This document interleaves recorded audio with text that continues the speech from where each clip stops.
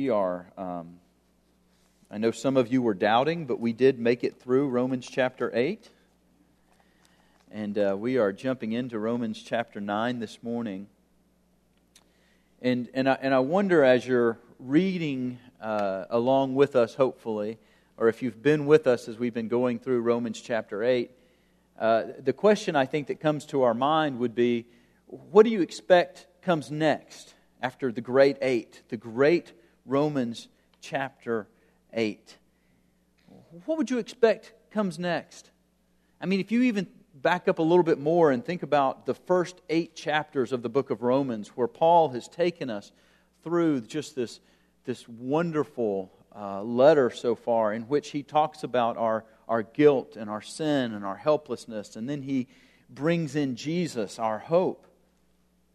And he doesn't leave us there. Then he goes in and talks about our sanctification, how we can be made more like Him. And then in the great chapter 8, talks about our security. And we ended last week with the declaration that we need to hold on to, that nothing can separate us. Nothing can separate us from the love of God, which is in Christ Jesus our Lord. And what would you expect comes next? I think somewhat we expect to jump right into what is Romans chapter 12, right? Therefore, by the mercies of God, present your bodies as a living sacrifice. And then we march through 4 great chapters of Christian living. But Paul doesn't do this. Paul doesn't go where we would expect him to go. Instead, we get Romans chapters 9 through 11. Romans 8 is the greatest chapter, I think, in this book, and Romans 9 through 11 are some of the most debated and controversial chapters. And so we're going to have a really short sermon this week, and Gary's going to take it. No. I was joking with Gary. They were asking me how far I would get this morning. I said, I'm going through all 3 chapters, man.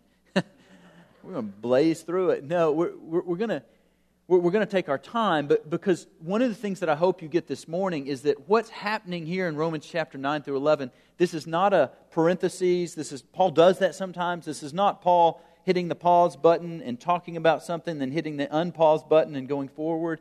But what we get in Romans chapters 9 through 11 is wonderful, deep truths about who God is. Now, there are some controversial things that we will talk about. We will talk about what does Paul mean by election? What is the fate of ethnic Israel? Paul addresses those things. It's in the text. We're going to talk about those things. But I want you to understand this morning, as we delve into this, Paul sets it up in the first 5 verses of where he's going and what he wants us to know. And all of this is building around the theme of the trustworthiness of God. And so let's jump in this morning to these verses. And I love the verses we're going to cover 1 through 5 this morning. I just love these, and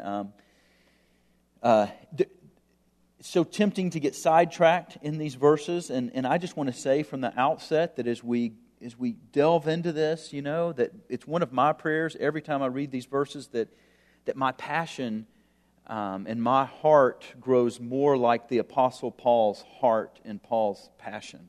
I mean, what you will hear this morning is Paul's love just coming through his pen. And I pray that as we look at these verses, that I hope that you're praying the same way, that God will continue to create in you a love and a passion for your neighbor like Paul has for his. And so let's jump in and look at verse 1.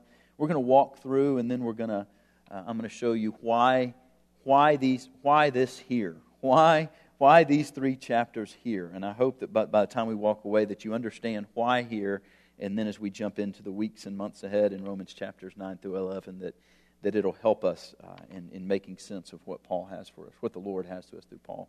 So the first thing I want you to see in verse 1, notice that Paul has 3 statements here, and I kind of view this like if you have kids, and your kids are telling you something like this, you know, Dad, I'm hungry. Well, that can mean a lot of things. My kids know that if they really want to get my attention, they'll say, Dad, I'm really, really, really hungry. Silas just this morning said, Dad, I have to go to the restroom. Okay. Then he turned around and said, no, Dad, I really, really, really have to go to the restroom. So, okay, you can go. Paul here is repeating 3 times this statement, and I want you to see, real easy for us to see, so just real quickly, I want you to see what he's saying. He says, I am telling the truth in Christ. I'm telling the truth in Christ, meaning either as a Christian, I want you to know that I'm telling the truth, or as Christ searches me, Christ knows that I'm telling the truth to you in what I'm getting ready to say. If that weren't enough, and Paul did not think that it was, he says, I am not lying. And then thirdly, my conscience testifies with me in the Holy Spirit. Again, the Holy Spirit is testifying with my spirit that what I'm getting ready to tell you is true. Paul is saying, pay attention. This means a lot to me. This is true. And what he is saying is true, we find in verses 2 and 3. He says, here's the truth. Here's what's in my soul. I want to reveal my soul to you right here, and I want you to know how I feel. And what he says is, I have great sorrow and unceasing grief in my heart. I tell you the truth. I'm not lying. Christ as my witness. The Holy Spirit bears with my conscience. I'm telling you the truth here. I have great sorrow and unceasing grief in my heart. And then Paul doubles down, goes a step, I don't even want to say further. I'm just takes this huge, giant thing to let us know what he's feeling. He says, for I could wish that I myself were accursed, separated from Christ. That this is how deeply he feels about this. That if it were possible, it's not. If it were possible that he could wish himself accursed, separated from Christ. And for what reason? For what reason? For the sake of my brethren and my kinsmen according to the flesh, who are the Israelites. And so what brings him to this place is as he looks at the Israelites and their rejection of the Messiah, it pains him deeply. And he wants us to know this. And this is a huge problem for Paul. It's a huge problem for Paul that the Israelites are rejecting Jesus, are rejecting the Messiah, and it's troublesome for 2 reasons. The second one is the most important one. I want you to hear me say that. The second reason that I will get to in a few minutes is the most important. And I don't want us to lose sight of what Paul says there, because it's the key, I think, to interpreting the rest of this passage, the rest of the 3 chapters. However, we can't ignore the first one. The first thing we see, the reason that this troubles Paul, is that it's very personal to him. Look at the words he uses when he describes the Israelites. My brethren, my kinsmen, according to the flesh.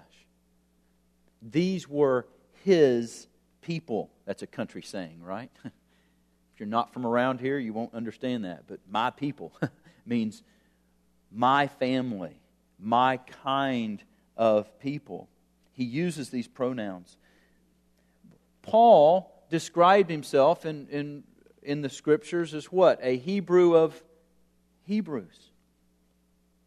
His neighbors, his family, his friends, his heritage was with ethnic Israelites. His teachers were who? Jews. If he had students, who were they? Jews. And his heart is breaking. His heart is breaking because these people have rejected the Messiah. You know, I as I was thinking about this, one of the things that so often hear from missionaries, native missionaries. That meaning, if we had someone from Africa who was an African, who was a missionary who was coming to the United States to garner support, it's often that you say, a phrase that I will often say to them is, "How do you like being in America?" And without fail, most of them will say this: "Well, I enjoy meeting other believers, and I enjoy the fellowship here, but my heart is still in Africa." That what they see the job to do. They see the burden of what they are called to. And Paul, as he's here, his heart is with his people. I think we also see that Paul, in opening up this chapter, again, this isn't the main thing, but I do want to take note of this because I think it's important, and I think we see him doing this all throughout Romans, is that I think Paul wants to make sure that he's not misunderstood. And you say, well, how could Paul... Well, Paul is misunderstood a lot. but particularly here, I think he doesn't want to be misunderstood, and he wants the church at Rome to know that he loves his people. Let's just take, for example, help me out here. Paul is known as the apostle to who? Where is he taking the gospel? Where do we find in Romans chapter 15, he says he's taking the gospel to Spain. Who is in Spain? Gentiles. We also have evidence that within the church there in Rome, that the Gentile population in the church was growing, and the Jewish population was probably shrinking some, and so there was a temptation of the Gentiles to kind of run over the top of the Jewish brethren within the church. And so I think Paul in this letter goes to very careful lengths to validify his love for the Jewish people. He's also, if we look at it if we were Jewish and reading this letter when it was written, non-believing Jew, what do you think you'd come away with? Paul is coming right after you, right? In the very beginning of the book of Romans, who does Paul say is under sin? The pagan? Yep. And who else? The Jew. In chapter 3 of this book, of this letter, Paul says that your ethnicity and your religious practices have no salvific value. That if that's what you are leaning on for your salvation, that you're without Christ and that you are outside of the promises of glory. So Paul is going right after these Jewish practices. But what you see all throughout the book of Romans as well is Paul does things like this. He says, well, what advantage is there to being an ethnic Jew? And he says, well, there's many.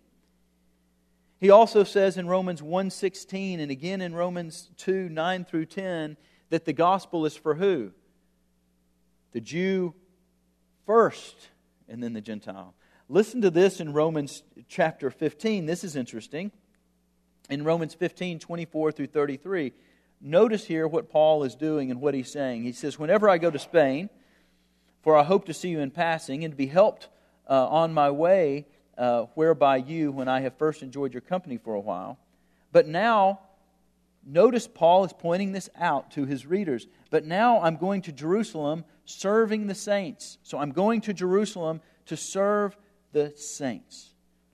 For Macedonia and Achaia have been pleased to make a contribution to the poor among the saints in Jerusalem.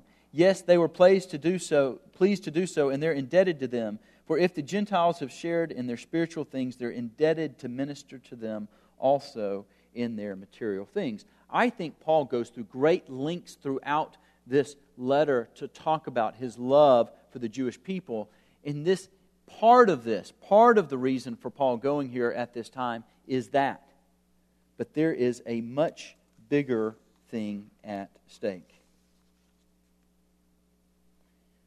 So I do think Paul has a burden personally, but here's the bigger point. Here's the point that you need to get, and here's the main point. what is most important, the reason that the Jewish people are most important to Paul is because of their relationship with God. And when we read these verses, I think sometimes we miss it. And I want to show you here in the text how I get this. Notice, Paul jumps right into, in verse 4, who are the Israelites, and then notice what he does. Notice as he lists these things, as he lists out again these privileges, these things that the Israelites have or have had. And I want to walk through them for you to understand what they are, to understand what Paul is driving at. So, who are the Israelites? To whom belong the adoption as sons. And I think when Paul writes this here, he is referencing back to Israel's adoption as a nation historically. One of the verses that brings to mind is Exodus 4:22, where God is telling Moses to go and get his son, collect my son. Israel is my son. God chose Israel to make them His people. And have you ever thought about this? Out of all the nations or potential peoples that were around at the time, God chose Israel.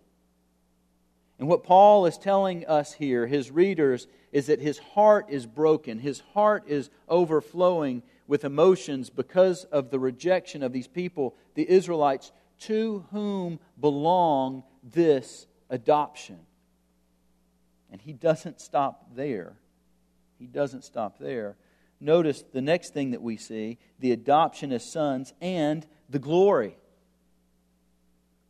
And when we think of glory here in this passage, how did God display His glory to ethnic Israel in the Old Testament? And things should come to your mind like the Ark of the Covenant.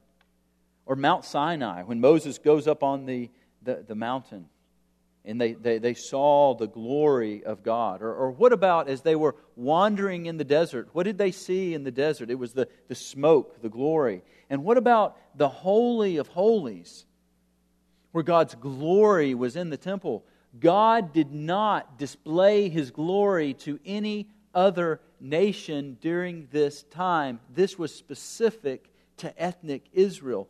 This glory, God's revelation of Himself to there, was theirs. His adopted sons. And Paul doesn't stop there, does he? He keeps going. The glory and the covenants and the giving of the law. God not only gives them adoption, God not only displays His glory, but God enters into a covenant with them that He will be their people and He will be their God and they will be His people. And He gave them the law to ratify that covenant. And I don't know if you think of the law in this way, but here's how we need to think of the law. What was the purpose of the law?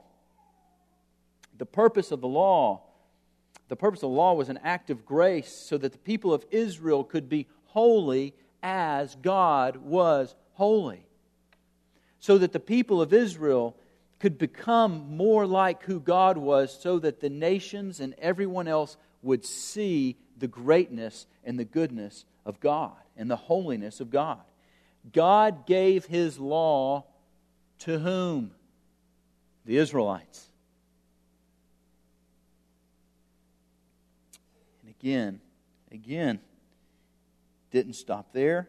He says also in these verses that He gave them the temple service and the promises. And I think that these two are two others that go together. And we know that God gave instructions to the Israelites on how to order worship. That's what temple service, that's another way we can say that. And He did it in such a way that they would be looking forward to a future promise in which God would meet their need, in which God would make a way for them to dwell with Him forever. And God gave them this style of worship, and God gave the Israelites this promise. And Paul doesn't stop there. He then says, I gave you the fathers, Abraham, Isaac, Jacob. I gave you the fathers, the patriarchs, to carry on the lineage of the faith, to carry on my purposes, to be able to populate the earth with my people. I gave you those, and ultimately this all culminates from whom these fathers would come the Messiah, given to you. Your brother, a fellow Jew. That Paul tells us that God gave ethnic Israel the Messiah, Jesus. And notice how Paul goes into this doxology here, but I think there are things that we need to learn from it. Again, whose are the fathers, and from whom is Christ according to the flesh. Paul is making a distinction there, according to the flesh. Notice when he talked about that they're my kinsmen according to the flesh. And so Paul is not giving up on what he sees as the Jewish and Gentile believers are now the family of God. It's part of what we will get into, 9, 10, and 11, of how this works out. Ethnic Israel's place, all of that. But what you see here is that Paul is telling them that you have been given Jesus Christ, your brother, and notice what he says here. He wants them to know who they are rejecting. This brother, this Messiah, is Lord over all peoples and over all creation. And not only that, depending upon how you interpret the end of verse 5, and how you punctuate it, which there is much controversy, it is possible that it reads like this: who is over all God. At the very least, we can see that when Paul is telling them that you have been given Jesus, he is connecting the dots of how great, this is the greatest gift that you have been given. And his heart is breaking because they have rejected this Messiah, and he's in deep pain, in deep sorrow that God's chosen people are rejecting their God. And what I want you to see this morning is why this is such a big problem, and why this pains Paul so much, and why I say this is the key to interpreting chapters 9, 10, and 11, and why it is relevant to you. What Gary and I want you to get out of the next weeks and months ahead is not just more Bible knowledge to potentially put you into a theological camp, but we also want you to see what these verses are telling us about this God we serve. And this tells us this morning, it tells us about Paul is launching into this because he's telling us something about the character of God that is vital to us Gentiles in the audience this morning. And I want you to follow the logic here. Chapters 9 through 11 is all about the trustworthiness of God. Because the major problem is if these Jewish people who were given all of these gifts are rejecting the Messiah, then the question should naturally flow, so the Word of God has failed. And in verse 6, that's why Paul goes there. It's not as if the Word of God has failed, and then he launches into this treatise in chapters 9 through 11. That Paul is jealous that we understand that God is trustworthy and that His promises have not failed. And you say, okay, so why should I care? And I'll tell you the reason you should care. The greatest chapter in the book of Romans, chapter 8, may be the greatest chapter in the Bible. The security that it gives us. The promise of the Holy Spirit that we enjoyed. Our adoptions as sons and daughters. Here's the point. If God is untrustworthy in His dealings with Israel, what prevents Him from being untrustworthy in His dealings with you and I? If God is untrustworthy in His promises and His covenants with Israel, then we might as well take Romans 8 cut it out of our Bible and throw it away because it's not worth the paper that it's written on. And so this is not just a parenthetical statement in the middle of the book of Romans. This is big, monumental stuff that we've got to get deep down in our bones as Christians, or else we will make a shipwreck out of our faith. And just so that you know how I'm connecting these dots, let's go back just for a moment to Romans 8:28. Remember what we talked about when we were here, and it says, "And we know that God causes all things to work together for the good of those who love God, to those who are called according to His purpose." And then we get into this for. So the ground, what is the ground of that? What makes that stand? And it says, "For whom He foreknew, He predestined." He would be the firstborn among many brothers. He predestined, He called, He justified, He glorified. What can we say about these things? If God is for us, who can be against us? The promises in the book, in the chapter of Romans 8, are all rooted and grounded in God's sovereignty. And if He's not trustworthy, we are in trouble.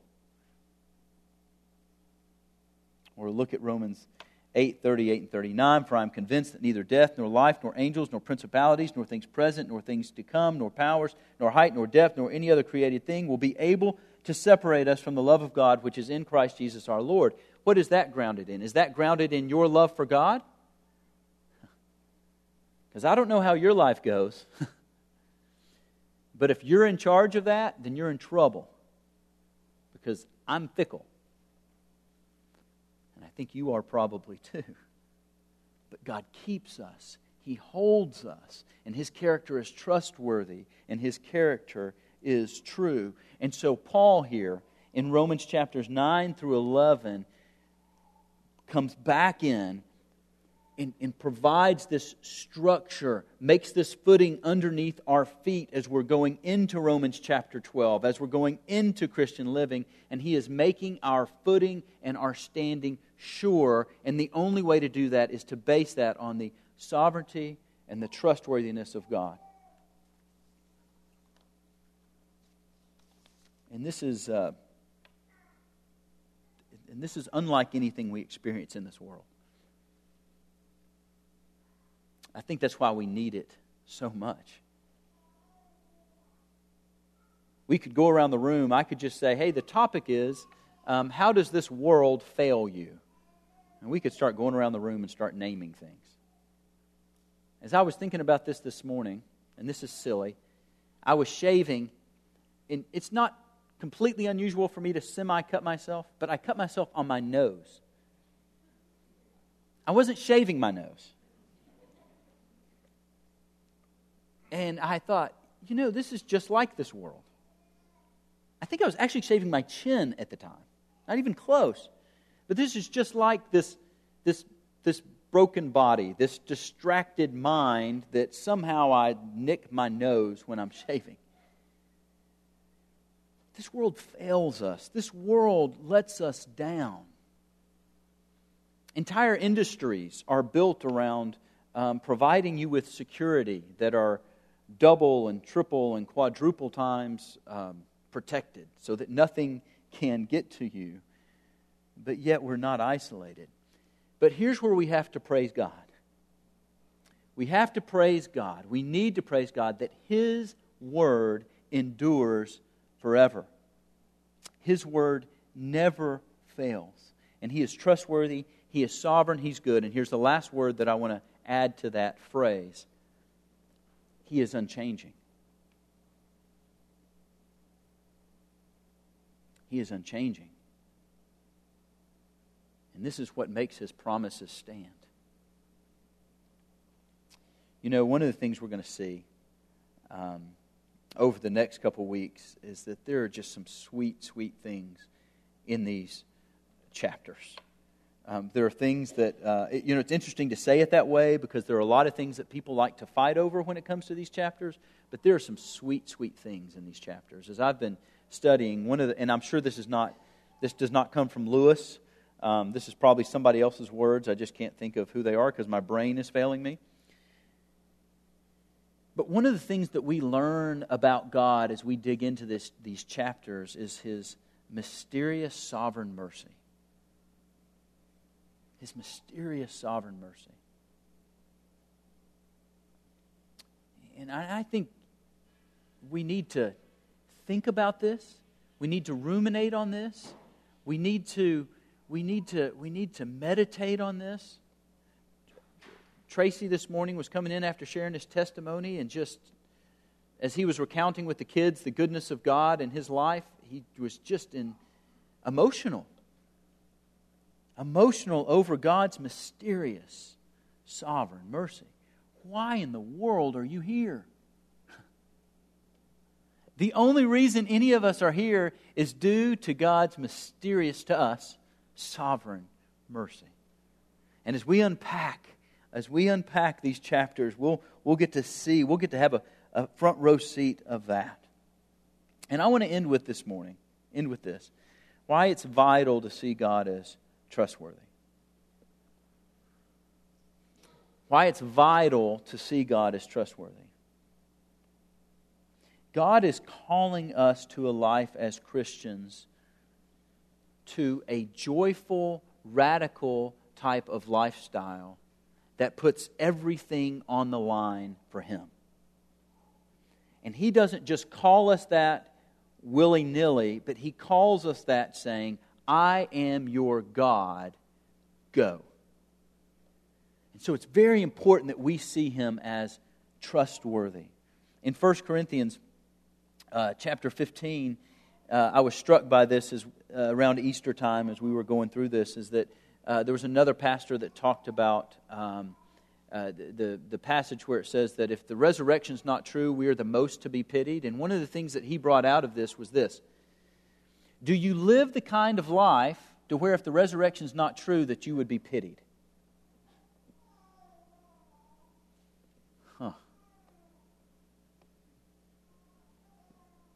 Over and over again in the Bible, God calls us to the kind of lifestyle that is otherworldly, that is risky, that is radical. But He doesn't call us out free-flowing into nothing. He calls us out on the foundation of His trustworthiness and His goodness and His sovereignty. He calls us to boldly go with the kind of love like we saw at the beginning of this chapter. So I want to end just by saying two things.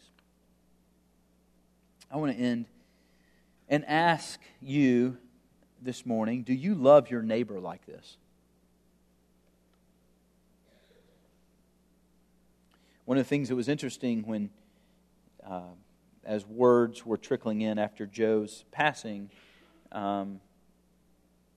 were that there were people who didn't know Joe real well that were wondering, not from our congregation, because it was evident as he lived, if you were around Joe, it was evident of his belief in God and his Savior, Jesus Christ. It was evident in his life, but there were people around him that would ask the question, is his security? What they were asking was Joe a Christian? And I thought to myself, I don't want to be that kind of neighbor.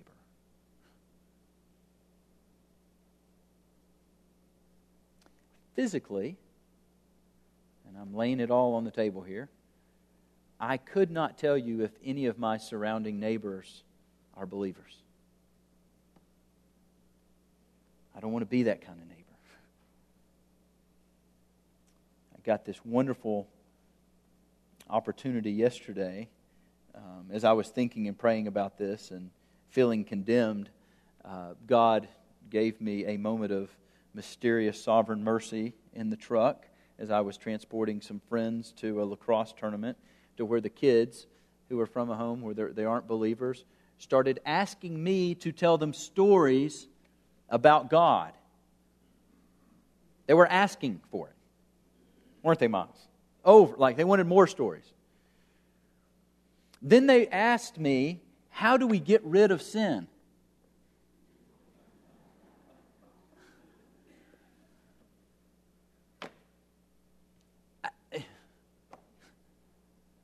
God's so merciful to me, you know. Will you be that kind of neighbor that's burdened for your neighbor and for their salvation? And the second thing that I want to end with as well, and I just don't think we can get, I don't like leaving this passage, although this is a little bit out of context per se, but I just don't think that I can get away from this passage without maybe talking about the gospel in the context of ethnic Israel and relating it somehow to our context. What I mean by that, my dad used to have this, he probably still does have this phrase, that he used to talk about a lot when he was preaching, and he would call it Mama and Them's religion. That as he moved to the South from Illinois, as he would try to witness to people, one of the responses he would get when he was trying to ask them if they were a believer is he said they would start talking about Mama and them. And what he meant is they would talk about their grandmothers, or their mothers and their grandmothers' Christian heritage. That I was raised in the church. And this is held true for me. Years and years ago when I was doing some counseling down in Dalton, one of the things that we had to ask people, the hospital would give us questions to ask, and one of the questions we would have is, do you have any religious preferences or affiliation? And a lot of times, there would be no guilt until I asked that question. And you know what they would often start talking to me about? Church attendance. Church attendance. So I just would see that as an opportunity, and I would say, well, you know, the church that you say that you attend semi-regularly or not enough is what you're saying. I hope they don't preach that church attendance is not what saves you. Then they would go into, you know, I'm trying to be good. I'm trying to be good. It's just so hard. And I can't help, but as we're thinking about ethnic Israel, and we're thinking about the challenge that Paul had towards ethnic Israel in the book of Romans, that we can relate to this on a level of saying that we have a lot of people around us who think that they're okay because of their Christian heritage and because of their Christian practices, but there is no relationship with the Savior of the universe. And we have to be willing as brothers, as Christians, and I implore you as brothers and sisters, we have to be willing to be as loving as Paul and let them know that if you die in that you are dying outside of the promised people of God. You are dying without Christ in your life. Now, what I hope is entering in, well, I hope it's not entering your brain, but if what is entering your brain, this is how I wanted to end, your brain is, Lewis, but that's scary. I would ask you, what are you scared of?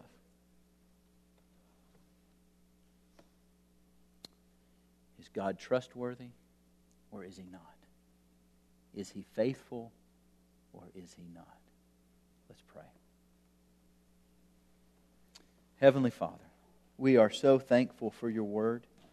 We are so thankful for this Word this morning. We are so thankful for these chapters, verses 9 through 11. God, it always amazes me that these chapters are skipped so many places because they can be difficult at times. They can be emotional at times. They rub up against some of our philosophical categories at times. But God, we need Your Word because we need to see, we need to be reminded of Your faithfulness. That Your Word does not and has not failed. God, as we launch into the reasons that Paul is going to tell us why that Your Word has not failed for ethnic Israel, God, I pray, Lord, that we would be burdened. We would be burdened over the next weeks and months to pray for these Jewish people who are hopeless without their Messiah.